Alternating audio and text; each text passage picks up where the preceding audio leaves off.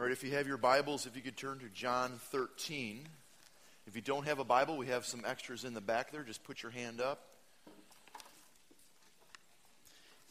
Because some days you forget your Bible because of your kids or the busyness. One of these days with my kids, I may forget my Bible and I'll have to have my hand up. I hope not, but John chapter 13.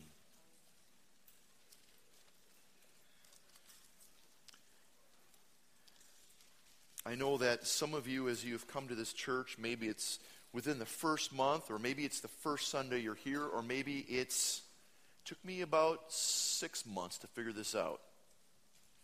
The worship team, they dress the same. That shows you how much I pay attention to clothes. I'm a guy, hey, wow, okay.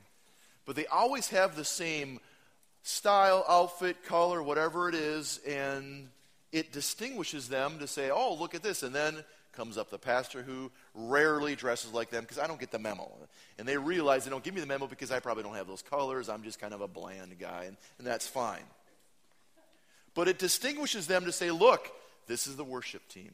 I'm waiting for one of the days when they dress in a certain color, and then one says, I'm done with this, and just has the complete opposite, and wow, it would make a difference. As Christians, we have a distinguishing mark. That when we're with a group of Christians, we should look the same, act the same, be the same. And then when you take us out and put us in a group of others, we should look completely different, behave completely different, smell completely different. And it should be very distinguishing. John chapter 13, verse 34. Again, if you don't have a Bible, just put your hand up. John's got a couple extra Bibles. John chapter 13. This is so important. A new command I give you. Love one another as I have loved you. John 13:34. Here's the new command. Love one another as I have loved you, so you must love one another. And I love 35. By this all men will know that you are my disciples. It's by our love. It's not by our big buildings, not by our fancy clothes, not by all the kind of doctrine we can wrap up and just, it's by our love. Because out of true doctrine comes love. Because out of knowing God properly, then we love. Because out of experiencing God's true love, take a look at this. The verse before, as I have loved you, that's how you love. By this, all men will know that you are my disciples, if you love one another. The true mark of a Christian is their love for one another. And we have been looking at what it looks like to be a disciple. So turn just a page over, possibly in your Bible or the same page. John 15, starting with verse 4.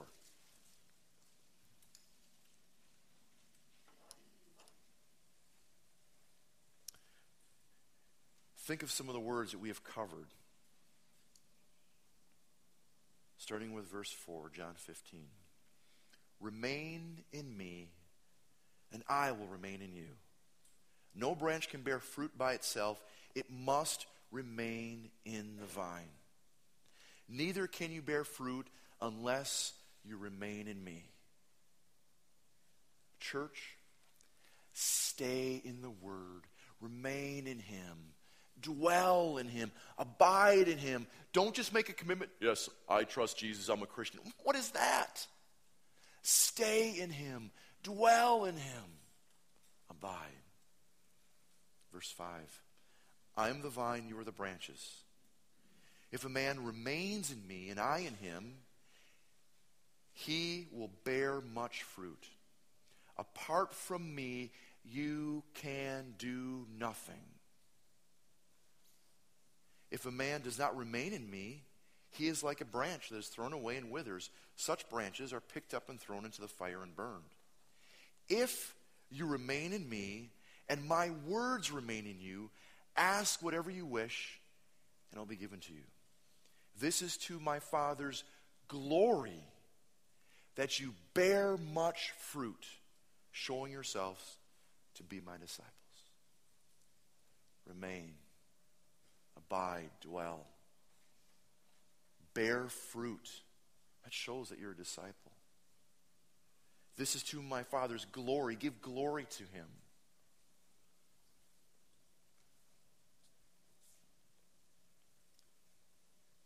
Verse 9. As the Father has loved me, so I have loved you. Now remain in my love. If you obey my commands, obedience. Obedience is the very best way to show that we believe. If you obey my commands, you remain in my love, just as I have obeyed my Father's commands and remain in his love. I have told you this so that my joy may be in you and your joy may be complete. If you want true joy, remain in him. Obey. Bear fruit. Give glory to him. That is joy. And verse 12. My command is this. There's so many things I think he should say in my mind. Don't do this, don't. I mean, this is the way I think. We hear the word command and we just go, oh, I'm in trouble. I have to do, have to perform. My command is this. Love each other as I have loved you. How did he love the church? Gave his life. No wonder verse 13's there. Greater love hath no man than this, than that a man would lay down his life for his friends. We have been looking at this word love. And when I first began this, I thought, we'll just give one little sermon on love. And it's turned into months. Why? Because it is the distinguishing mark of a Christian. Over and over, love. Love is just grand. And we've been looking at 1 Corinthians 13. So turn there, and you'll see the slide we have up here of the words we've been looking at in this great love chapter. And again, this chapter, this list is not just a checklist where we just go, I am patient, check, okay? Pastor Cody's learned to be patient, and I probably needed to learn to be patient. So the Lord said, one way to help you, through not just 2 daughters, 3 daughters, but 4 daughters, you'll learn to be patient. And as they get older, I'm learning to be patient. It's not just a checklist. Okay, I've got 4 daughters, I can be patient. Love personified in these words. This is it right here. It's not just something we read at a wedding and go, oh, love is patient, love is kind, doesn't envy, doesn't boast, isn't that rude, keeps no records of wrong. No. This list ultimately is an example of God himself, amen? He is patient. Remember, we spent a couple times just on those first 2 words. It's his kindness that leads us to repentance. It's his patience. He wants all to come to repentance. 1 Corinthians 13, starting with verse 4. And hooray to some of you, we're finishing this finally today. But let me say this, and I need to say this boldly. We will never be finished with this list, amen? We will never be finished with looking at love and praying that God would use us to be agents of love in this world. Even though we're done with this little series on love, we are never done with love. Right? Just say yes and go, okay, I don't know what you're saying, but okay. Verse 4, chapter 13. Love is patient. Love is kind. It does not envy. It does not boast. It is not proud. It is not rude. It is not self-seeking. It is not easily angered. It keeps no records of wrong.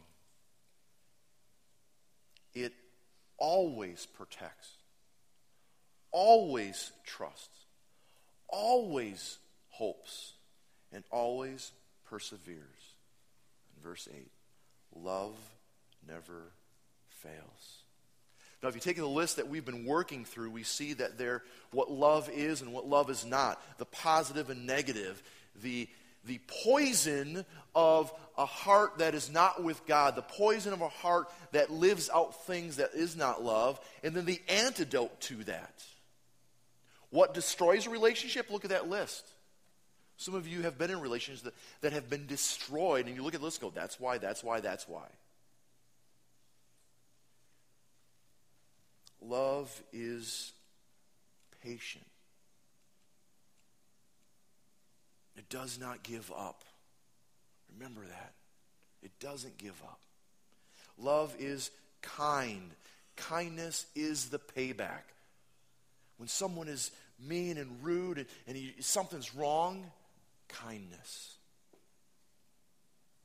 Love, on the positive side, isn't envious and mine, I want more. It's generous. It's happy for the blessings of others. Love is modest. It considers others better than ourselves. It is humble. Humble in your estimation of self. It's humble. It is respectful. It's polite. And let me say this to maybe some of you guys, and just a guy I think this way. And if you watched MASH a lot, if you watched Bart Simpson a lot, and you just, there's something unique about a lot of TV series that are out there. I could think of some others. Write this down. Sarcasm never helps. Because I'm a guy who can be very sarcastic and joking. And I learned this when I watched MASH as a little kid. My parents would watch it. They were so sarcastic and just poking at each other, kind of mocking each other. Just very sarcastic, and it was funny. But sarcasm never helps. That's something my friend and I, Dean, when we were in college, we would joke. We were kind of crude with each other. We were rude. We weren't polite. We weren't respectful. We were kind of sarcastic. And after about 6 months, his wife said, "Enough, boys." We're like, "What?" And then we said, sarcasm never helps. Because I can be prone, how many of you, well, you don't have to raise your hand, but maybe be honest. I can be prone to sarcasm, right? There's a few of you. Then write this down. Sarcasm never helps. It can destroy relationships. Love is respectful. It's polite. Sarcasm never helps. Love is also, let the list here, is self-sacrificing. It gives. It's occupied with the good of others. It's occupied with their good, their benefit, their need. Love is calm. It's slow to anger. Not a powder keg. We know what powder kegs are like. We live with some, we've worked with some of them. We know what that's like. Love is calm, slow to anger, long suffering. Remember back in Exodus 34 when we were looking at the list of what God is, he says, "You want me to show myself to you? Well, here I am. I'm the Lord, compassionate, gracious, slow to anger." Remember when I was working that word? He's long nose. What does that mean? He's slow to anger. He doesn't build up and rage a powder keg. He's slow to anger. Praise God, amen? Because if the Lord marked our sins, who would stand? None of us. Slow to anger. And last week we spent a whole day just looking at love forgives. Love forgives. It keeps no records of wrong. We could spend months on forgiveness. But instead of preaching a sermon about it, we are called to live that sermon. Amen? We are called to live forgiveness. If you take a look at the list, we've kind of got it red and black there, and just kind of so you can see what Paul wrote and what the opposite is. When you look at what love is not, you wonder, why does he have a bunch of negatives? Why does he just say all the positives?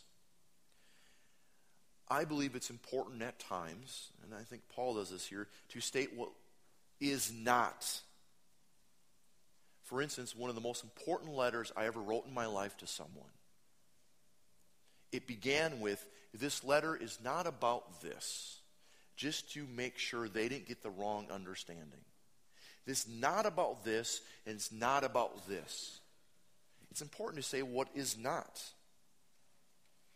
But let's look at now the next couple words here.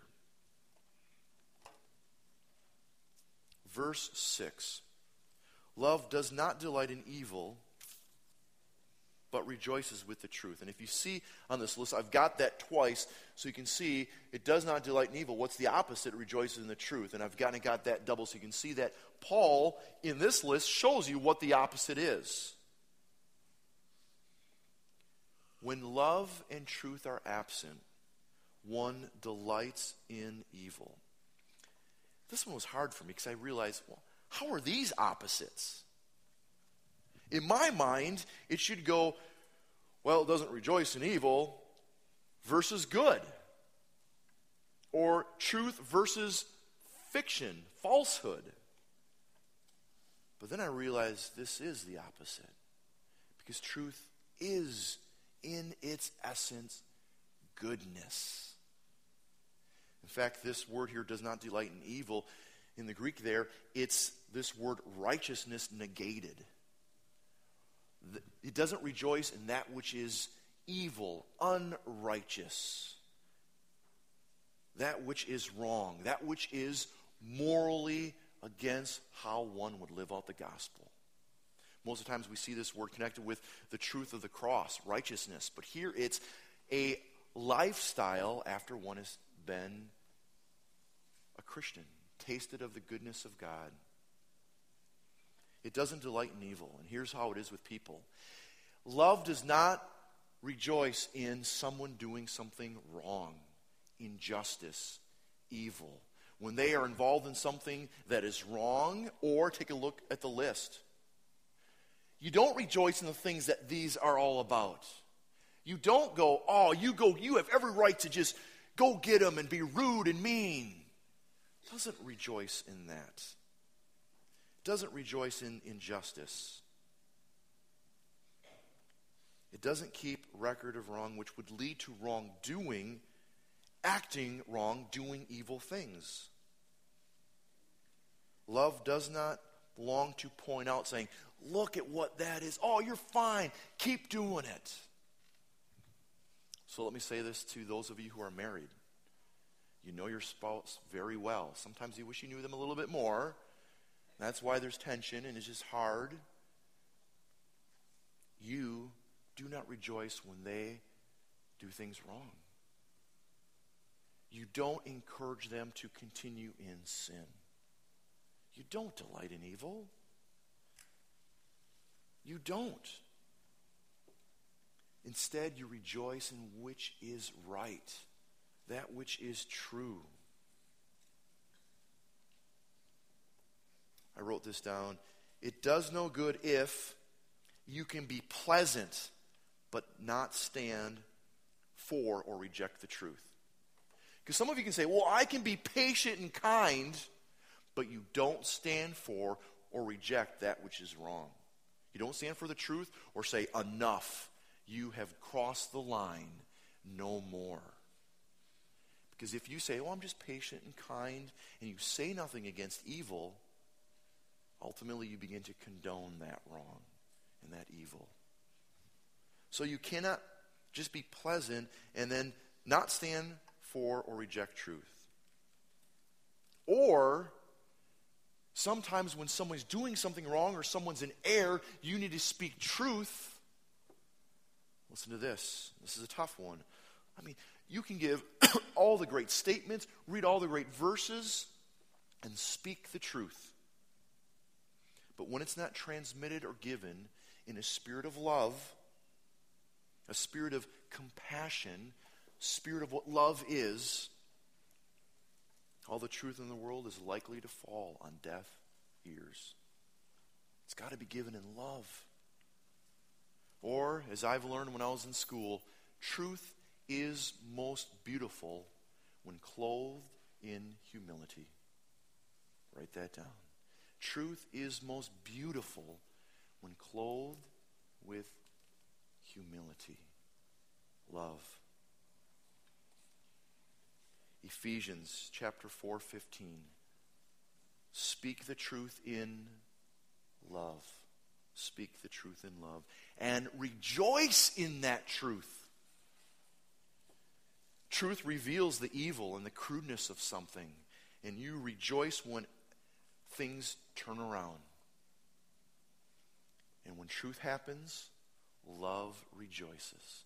When someone comes to repentance, when someone steps away from evil, truth is there. And love rejoices in that. 1 Peter 3:9. Let's look at this. 1 Peter 3:9.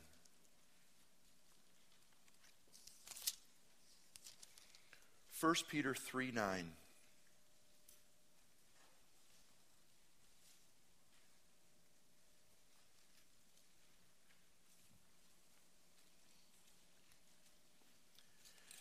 First Peter 3:9 says this. Well, let's start with verse 8. Finally, all of you live in harmony with one another. Be sympathetic.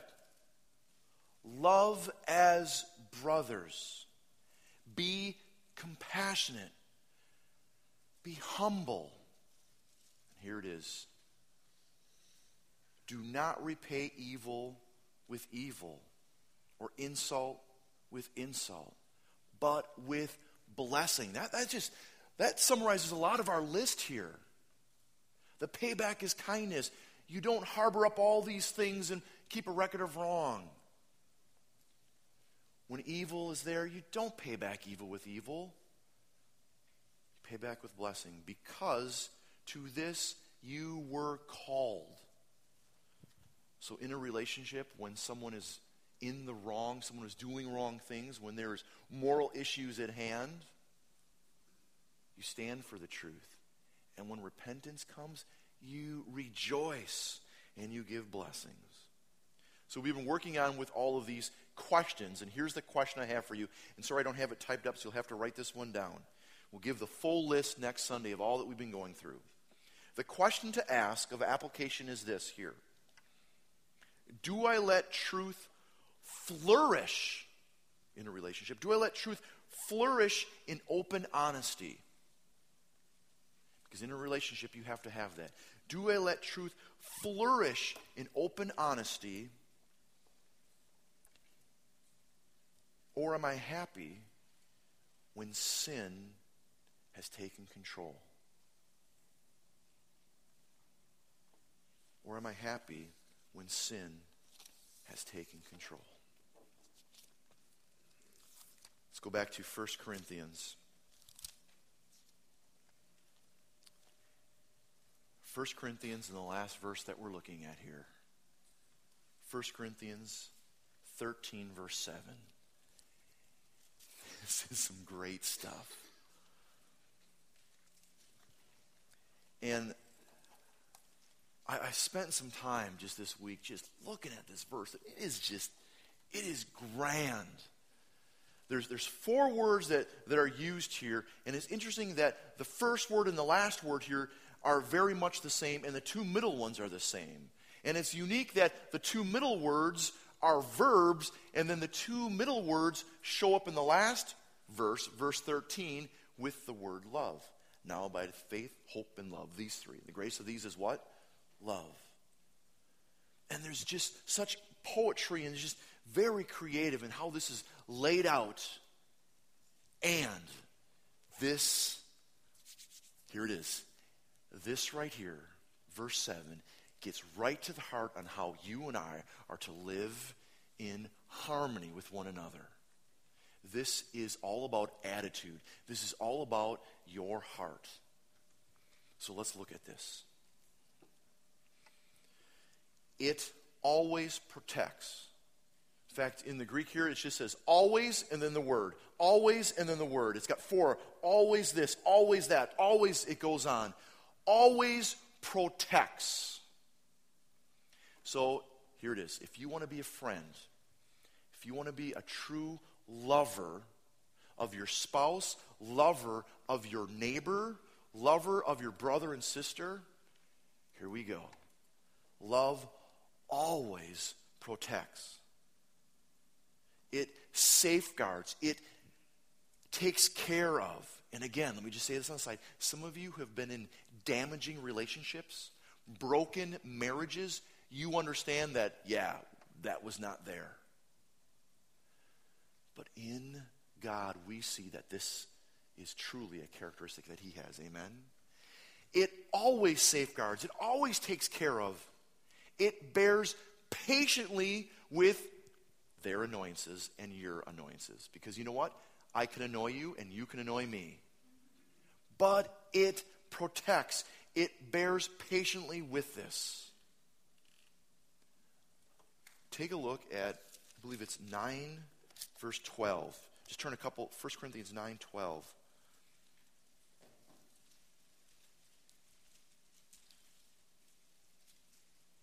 And here's the same word.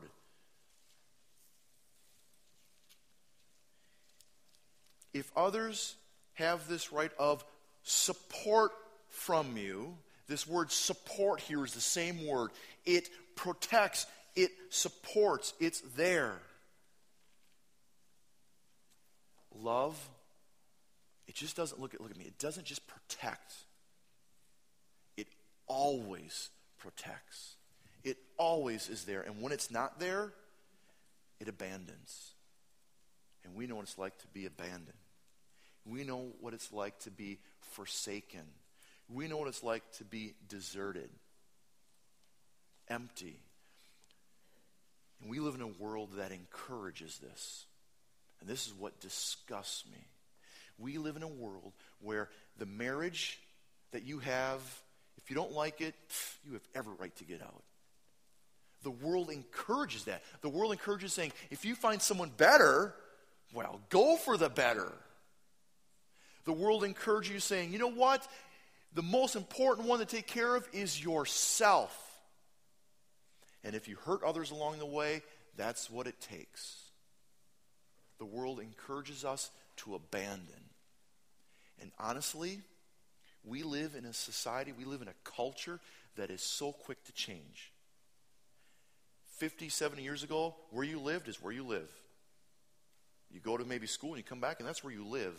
Now we live in such a transient society where every 2 years people come and go. That's just the way society is. That's not good or bad, but I'm just saying we are so accustomed to where we live, we just come and go. We go. We have all these things where you work at a job for a short time, oh, okay, I'm just going to go something else. We just live in a society that encourages, abandon what you said yes to, and it's okay. But it always takes care of. It always safeguards and protects. Love never abandons. So take a look at the list now that I have of some of these questions. Or they're not even questions. I instead of doing questions, I realized we need to do I will. So take a look at the slide here. And this is kind of how I summarize this. This is what love would say. And before I say this, imagine being married to someone who would say this about you. You would put both hands up and say, that's the kind of person, right? That's the kind of person I want to be married to. So listen, I encourage you, if you look at this list, be this person for your spouse. Not just because you want a better marriage, not just because you want to stop fighting, not just because you want healing, but because of the cross and God's love for you. We are called to live this way, right? Yes. And this is why I'm excited about this verse. This lives out the essence of the concept of what Jesus has taught and lived and what Paul is speaking about. The only way we can love is by his love first. The only way you can live this out is not just make a checklist and say, I'm going to do it. No, you have to first taste of great love. And then out of that, you experience this. And because of your love for God first, you will love your spouse, your brother and sister, your family in these ways. And these are powerful things. Love always protects. I will put up and support you loyally. I'll be true. I won't give up. Loyally, no matter what the cost. It always protects. And that's what this is saying. I will put up with you and support you. I don't like doing that with some of my friends because they are rude, they are mean, they are impatient, and then I realized, oh, I'm rude, I'm mean. So ultimately it comes down to this, even this line right here. We need to, on our face and knees, and say, Lord, help me by your Spirit, by your strength, live this out, that I will put up with and support you loyally no matter what the cost. Let me just say this as a side note. As I wrote these out, I humbly and am eternally grateful that these are basic things my wife would say. Well, of course. Because have you seen how I live? Some of you pray for my wife more than me. Good. She lives this out in pure beauty. Why? Because she is captivated by the beauty of Christ. If she was just captivated by me, she'd give up with me very quickly. But if you want your spouse to be that way, you remember what we said before. Everyone thinks about changing the world. No one thinks about changing themselves. Everyone's hacking on the branches of evil to every one cutting at the root. If you want this to be a part of your marriage, then on your hands and knees say, Lord, let me have the attitude of always protects. I will put up with and support you loyally no matter what the cost. And how many tears and how many prayerful nights I have to put up with you. That's love. Isn't that great? The next word. It always protects. It always trusts. And here this word trust is believes, has faith in. And I wrote this down. It's not just being gullible. Oh, I trust you. And here's a problem with one of the older translations. It said, it believes all things, trusts all things, hopes. And that wasn't the best translation because, in fact, a lot of the Kierkegaard and a lot of the philosophers at the time just would rip at that and say, then if that's true Christianity believes all things? No. And they weren't understanding the passage right. It's not just that you're gullible, oh, I trust everything that happens. It's not this gullible faith. It always trusts. It does not lose faith. It's not suspicious, because I have friends, sometimes when they first meet me, they're going, oh, hey, they're kind of suspicious, and they probe me, not literally, but they're checking out different ways and trying to see, is this guy real or not? True love is not suspicious, but believes in the person. I need to qualify this. But believes in the person. It is not the typical, I believe in you, you can do it. That just makes me nauseous. I am amazed. My kids watch little cartoon videos with all little characters and there's so many modern videos, and the basic premise is this. They've got an underdog or something, and they got to get a medallion or a super sword, or they got to get some kind of thing to conquer the world, and they get there and they open it up, and it's a little note saying, just believe in yourself. Oh, that's how you win the world. Just believe in yourself and everything's okay. And Rob, that makes me nauseous. That's disgusting. No. It's not just, oh, I believe in you. You can do it. Go get it, Junior. No. Love always trusts and believes. It's not, and the opposite of that would be cynical. I have two friends. Don't worry, you're not in the crowd. I have two friends back in the Midwest that are so cynical. And every time I hang with them, it's so draining. They are so cynical, which leads to sarcasm, which leads to just all this bitterness and resent and just, oh. Love is not cynical, suspicious. but it always trusts. And look at this line here. This is very important. And you'll see here, I qualify this. I just don't believe in you. Oh, I believe in you. I can say that statement, but I need to qualify that. And here we go. I will, and this is something we need to pray. I will never lose, here it is, faith that God and his divine power will work in you. That's my belief in you. I believe in you. When I say that doesn't mean I believe in you, go get it, Junior. You can do it. Because that person may fail or whatever. And you might just then have to smack them and just get all mad and cynical and angry and say, you should have had more skills and ability. No, see, that's foolish. But this is true love that always trusts, always believes, and always has this faith in someone. Here it is. I never lose faith, not in you, because if you have all your faith in your spouse, you're going to cry a lot, and your marriage will not last. But this is the hope and the faith that we have in some. Look, this is so. I will never lose faith that God and his divine power will work within you. That's the kind of friend you. How many want a friend that would pray that for you every day? Yes! That is love right here. Love always protects. It always trusts that God has you, and you will grow to be more like him. And this is my prayer for you individually as a church. It sounds funny that I say individually as a church. What? But as you come to our church, and I pray for you individually weekly, I don't pray like, may they win the lottery, and I don't pray that, hey, maybe they get a bunch of cool things so we can come over and play video games. I don't play video games, but my prayer is this, that you would know God more,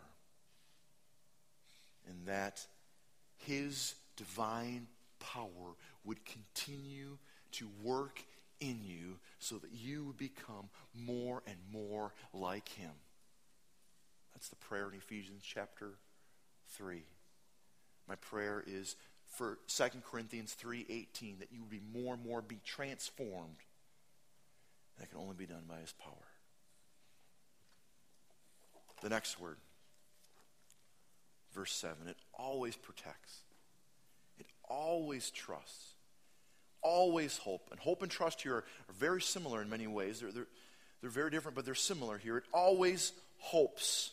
And again, it hopes for the best in someone, even when they're a repeat offender.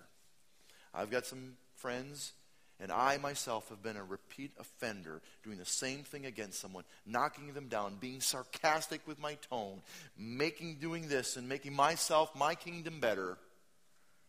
But love always hopes for the best in them. It's very optimistic. It doesn't give up. It doesn't give up.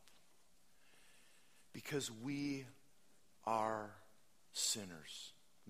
The world has this notion that man is basically good. You're basically good, so I'm going to put my hope in you, and then when you fail me, but you're basically good. You read this and you realize we are bad. Depravity is the big word. We are not basically good. We're basically bad. Not just we are. We sin. We have this heart that once was against God. We once were in darkness, but now we are in the light. It's optimistic. Not in our ability when we're bad. But it loves them for the best. And here we think of hope, and then the opposite is gives up, like I said. We do. I mean, this culture, this verse here, verse 7, our society, the commercials you see, the movies you see, it's in the government, it's in our education system, it's in, even when you walk into the store to buy food, it's all about ripping apart this stuff here. Give up. You can give up in a relationship. It's okay because you deserve someone better. And all these negatives are all very selfish. Let me just say this as a side note. There are times when you, with someone who's struggling, someone who's got an issue, there are times that you need to say, I've gone as far as I can go. We need more help. Let me just throw this out. It doesn't mean I'm always hoping for the best of you, and I'm the one that can help you, and if we can't do it, I'm just going to keep going. There are some times when someone's so deep in danger that you need to say, you know what, I've gone as far as I can go. We need more help. For instance, yesterday, I went on a hiking trip with Steve and his son, and we were hiking, and we were getting up into the snow up in the mountains. It was great, and we'd had a great time. We came down. It took a little bit longer than it did, and just we get down to the car, and we get there. The ranger's like, oh, it's time to close up. And by the way, do you know about that extra car down there? Have you seen anybody? And we're like, oh, we did see someone. We gave the description, and we said, hey, okay, this is what's going on. And on the way down, we're driving, and we said, well, let's just check with the ranger. And he was getting out to ask us more questions. He says, yeah, he could be up there. The snow was kind of coming down. I loved it. I was like, let the blizzard come. But then we're like, well, I said, I'd be willing to. And I kind of looked at Steve and Adam and said, hey. And I know that we were very tired. And Adam's like, yeah, we're willing to we'll hike up the trail and just see if we find anyone. Maybe someone's hurt up there. So we're hiking up the trail, and Steve was in a nice warm car. We were still playing around. We're like, yeah, we should have brought our gear. You got a deck of cards, and we're laughing and joking. But we're like, we got to find this person. We'd stop every 10 minutes, yell, blow my whistle, nothing. Okay, we keep going up, and we get close to the part where we said we get to this point and look around, and we come back. And we get there, I said, let's turn off our lights and see if we see anyone. It's dark out. We turn off our lights, and sure enough, far away up on this little ridge is a little light blinking and kind of aiming at us and flashing. We're like, whoa! So we get ours. We're trying to do things. I'm like, oh, I know Morse code. Should I blink them? Most people don't. I'm kind of nerdy. I'll just shine my light. And we're yelling, and we could hear faint voice. It was so far away, we couldn't tell if there's two lights or one, but we knew it wasn't an airplane or a star that landed there. It was just like, and we looked at each other. We're like, we got to at least communicate with this. Let's, both Adam and I were like, let's do it. We just kind of go, we're going to go rescue this person. So we keep going and going, and we realized we couldn't get close enough to this ridge on the trail to yell or just make communication. And both Adam and I were like, we could do this all night. And then we thought of Steve, thought of his dad. And we even joked, we said, if we're going to get down there, he's going to have a pizza box with one pizza left in, going, you guys got to arm wrestle over it. And we're like, oh. And then we realized, and I kept saying, we should have brought my gear, my heart. We could have, scaled the face of that. And we realized, you know what? We've done as much as we can. There's the sheriff department. Our taxes pay for people to come and rescue people. We've done as much as we can right now. We'll go down and tell the park ranger what we saw, the description. I drew a map where we were, the ridge, everything. And if they do need help, we will do our best. We're not giving up, but we know that there's more capable people than us two tired, skinny guys that just want to get home. It always hopes, never gives up. As a side note, let me say this. If you or your spouse or a family member, coworker, neighbor, they are in a serious, dark area, be there for them. Be there and say, I will never lose faith that God and His divine power will work in you. Or, as this line says, I will hope for the best from you because God is at work in you. But there may be a time where you need to say, this is beyond more than I can do. I do that as a pastor. Someone may come to me with a serious issue and I just go, I will pray, I will give the best of my ability to counsel you, but this is beyond my training. Let's go get a counselor. Let's talk with someone else because I am clueless. I can't do this. That's not giving up. It's getting more help. Hope doesn't give up. And look at this line again.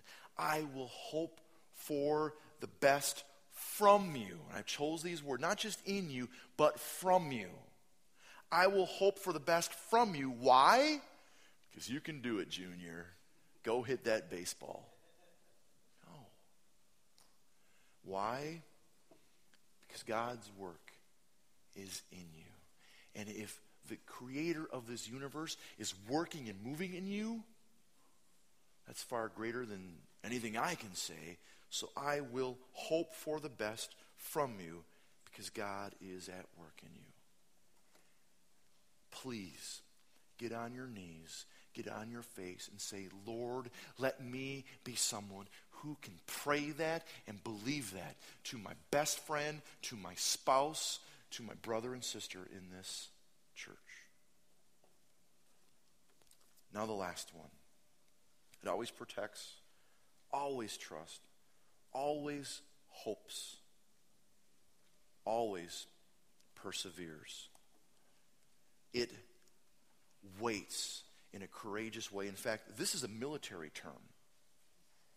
This word here is, imagine a group of soldiers pinned down. If you've seen Black Hawk Down, they're pinned down in a room, and the enemy is all around them, and they have to hold on the fort. They have to support it. They have to just hold on. Their little group of guys, someone's maybe wounded, and they persevere. They await. The assault of the enemy is coming, and they're going to hold their ground. That's what love does. It holds their ground. And it's got a group of guys with them, and you know what? I have your back. Nothing's going to move us right now. It patiently does not give up. I love how the first word and the last word here line up. Love is patient. It perseveres. It doesn't give up. It endures every circumstance. The opposite of that would be it fails. It buckles. I've been in relationships where we're friends, we're buddies, whatever. Tension comes, bam. There's no integrity to support this relationship, and it's crippled and crumbles. But love perseveres. And here it is. Look at this last line. Always think of the word always in this. I will endure and stand my ground because I have your back. That's what love does. And it's hard because we are greedy people, sinful people, people that want to do our own things. And a true friend, a true lover, not just talking about romantic here, but someone who loves you says, I'm going to stand my ground with you and I have your back. And the greatest way to show this is prayer. The greatest way to show this is, I'm going to pray with you. I'm not just going to pray for you and you just, oh, I'll pray for you. And you go home and you just go watch the Seahawks. I'm going to pray for you right now, right here. So you see that I have your back. I'm going to stand up with you and support you and be with you. I'm not going to support the sin that's going on. I am drawing a line here. Forgiveness doesn't just take all the abuse. It says, no, I won't. But I will stand and endure with you. And many times, as the artist Charlie Peacock says, now is the time for tears. Don't speak. Save your words. Now is the time for tears. And maybe that means you need to sit with that person and just cry with them. Don't give your antidote. Don't give, well, that happened to me. This is what I did. Just zip it and endure with them.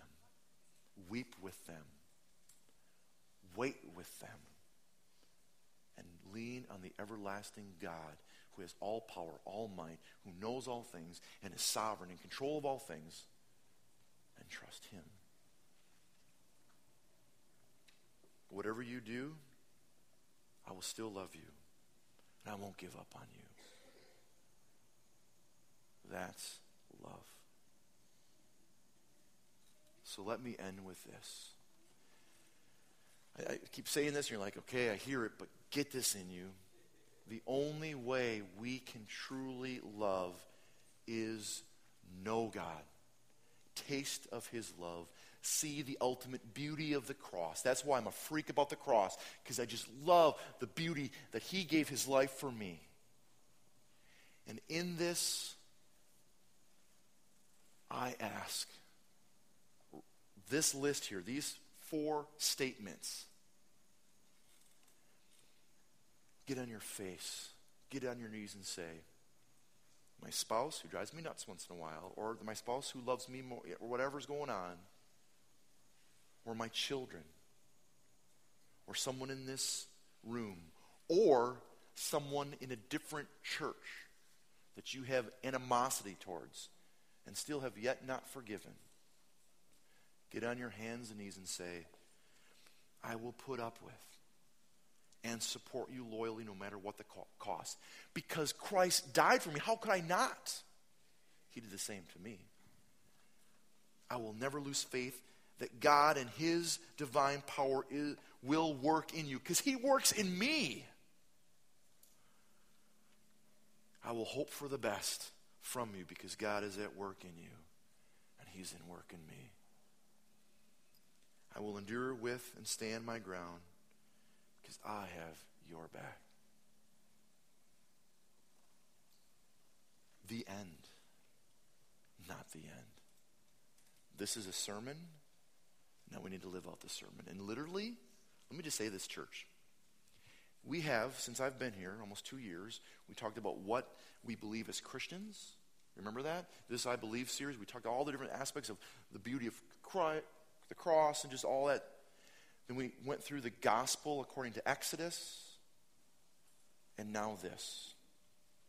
If you look online, the values of our church, that we would know, grow deep, and show. Know, grow, show. Kind of quaint and nerdy maybe, and that's just, this is it. This is the teaching is done. Know God, grow deep. We've grown deep, right? Show it. Teaching is done. Sermon is done. I'm not leaving, don't worry. But in a sense, the 2 years have been know, grow, show. Will you do this? Because here it is. If you believe this, if you know it and taste of it, this is the most powerful thing in the world, period. This would change nations. Amen?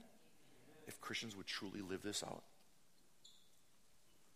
This would do it right here. So the ball is put into your court. What will you do? I can't. Good. Right answer. By the power of the cross and the love of Jesus, it's the only we can do. Sermon is preached. Now sermon must be lived. Go forth. Live a life worthy of the gospel you have received. Love.